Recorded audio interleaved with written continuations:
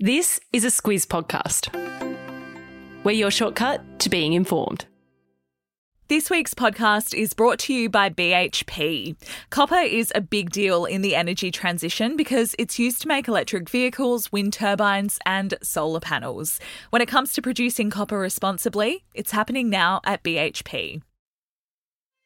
Good morning, I'm Larissa Moore. And I'm Claire Kimball. It's Tuesday the 5th of July. In your Squiz today, wet and wild weather in New South Wales, a mass shooting in the US, closing arguments in the Chris Dawson murder trial, and the best, worst, biggest thing. This is your Squiz today. The wet and wild weather has continued in New South Wales with the fourth straight day of rain pounding a 500-kilometre stretch of coast between Newcastle and Batemans Bay. 8-metre swells at sea saw a cargo ship needing to be rescued after it lost engine power with 21 crew on board. It was towed to calmer waters where the engineers will work on getting it going again, all a bit dramatic but ending well. If we take a look inland, Claire, the Hawkesbury, Nepean and Colo rivers have all flooded. And residents there are doing what they have done on a couple of other occasions this year, which is evacuating, trying to wait it out and then going back to homes that are going to be devastated again. As you say, it's quite a stretch that has been impacted by all of this rain, but those floods are going through those very well-worn paths that they've been through already this year. There are 32,000 people who have been impacted by the flooding, the government says. Conditions are easing, but it's still very dangerous. What they're worried about is that even if the rain eases up today, those floodwaters are going to keep on coming. For people in those areas, it's the fourth lot of flooding in 18 months, and like we said yesterday, you've got to feel for them. Senator Murray Watt is the new federal emergency minister, and while he's acknowledging the back-to-back La Niñas we've been having, he's also looking squarely at climate change. Yeah, he says that the fact that we're seeing these kinds of natural disasters happen at a really big scale and very frequently means that there's one issue at play, and that is climate change. And he said that the Albanese government is going to do things differently. That includes shaking up those who are in control of national resilience and recovery. Shane Stone is the man who was heading up that agency that was created by Scott Morrison after those devastating 2019-2020 bushfires. Stone, though, is someone who had quite a view about some of these things. Yeah, he was in the news a lot earlier this year for saying that people who choose to live among the gum trees in flood-prone areas shouldn't blame the government for losing their homes. Senator Watt also announced that 2 emergency and resilience organisations will be merging to form one National Emergency Management, Resilience and Recovery Agency. That move is aiming to strengthen Australia's ability to prepare for, manage and recover from the increasing number and severity of disasters.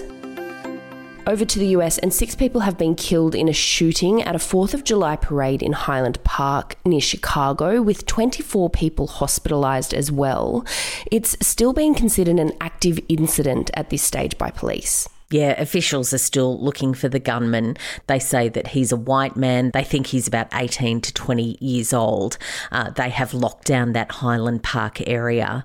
It's an affluent suburb. It's about 40 kilometres out of Chicago, and it's been featured in many movies, including Ferris Bueller's Day Off, if you can remember those scenes. But what some who attended that parade say is that they heard 20 to 25 shots in really quick succession. They don't believe then that it's a handgun or a shotgun. It's probably something more like an assault rifle. Of course, we've talked a lot about that in recent times, about people being able to get their hands on those really high-powered weapons. It's been just a week after the US Congress passed the first bipartisan legislation on guns in America. That legislation, of course, didn't go as far as implementing any restrictions on automatic assault weapons. Back home now, and a Melbourne aged care home where 45 people died from COVID-19 has been charged by Victoria's workplace safety watchdog. The outbreak at St Basil's was big news back in 2020, Claire. Yeah, it was. It was July 2020 when that outbreak of COVID went through that aged care home. Of course, when we think back, it seems like forever ago, but it really was quite a story as that lockdown in Melbourne really kicked off. What happened in the end was that 94, mostly Greek-speaking residents contracted COVID. The same number of staff also got COVID, and there was a lot of pressure on those who ran that facility to do better. What ended up happening was the Victorian government took it over, and as you say, 45 residents died. They also believe that another 5 residents died of neglect during that period. So there has been a long-standing investigation into what happened at St Basil's, 23 months of investigations, in fact. A lot of pressure on the home's managers to explain what happened, and they've refused to do that.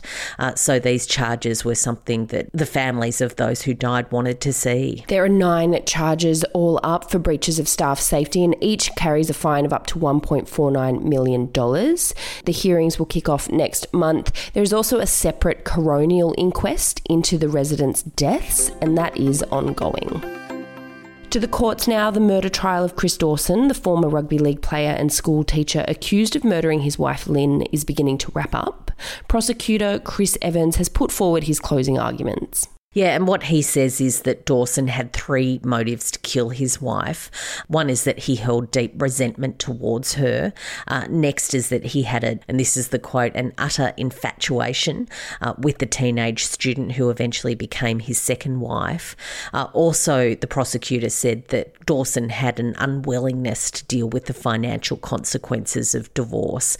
And that's why they say that it's very unlikely that Lynn Dawson just simply went missing. He'll continue his closing address today. The trial is in its 9th week. Keeping an eye on the Aussies at Wimbledon, both Nick Kyrgios and Ajla Tomljanovic have made it through to the quarterfinals. No such luck for Alex de Minaur and Jason Kubler. Yeah, de Minaur had a 5-set tussle with Christian Garin. He didn't get there in the end, which is such a shame because he was 2 sets to love up. He didn't get there. Jason Kubler was eliminated by Taylor Fritz. That was in 3 sets.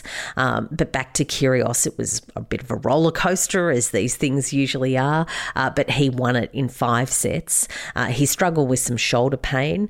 No reports of all the antics that we've seen in the matches that went before, but it is the first time that he's got to a Grand Slam quarterfinal since 2015, so a really big achievement for him. Tomljanovic, though, has a better record, and she's through to the quarterfinals for her 2nd Wimbledon in a row. Let's hope that she's got her accommodation sorted, that her dad's taking care of that this time.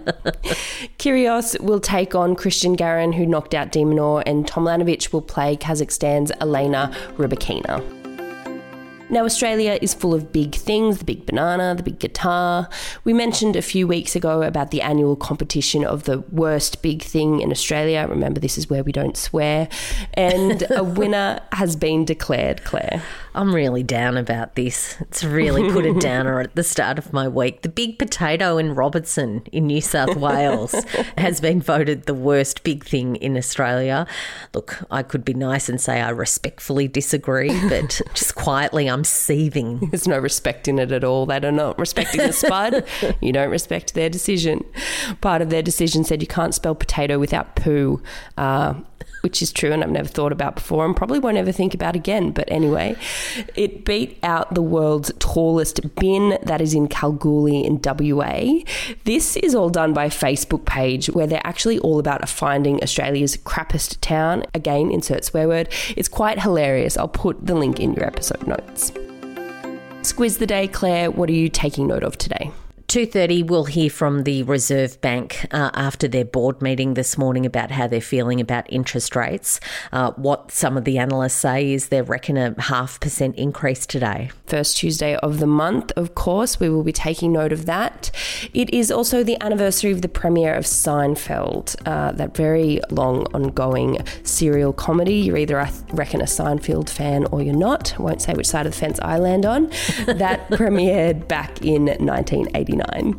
That's all from us today. Have a good Tuesday. We will be back with you tomorrow.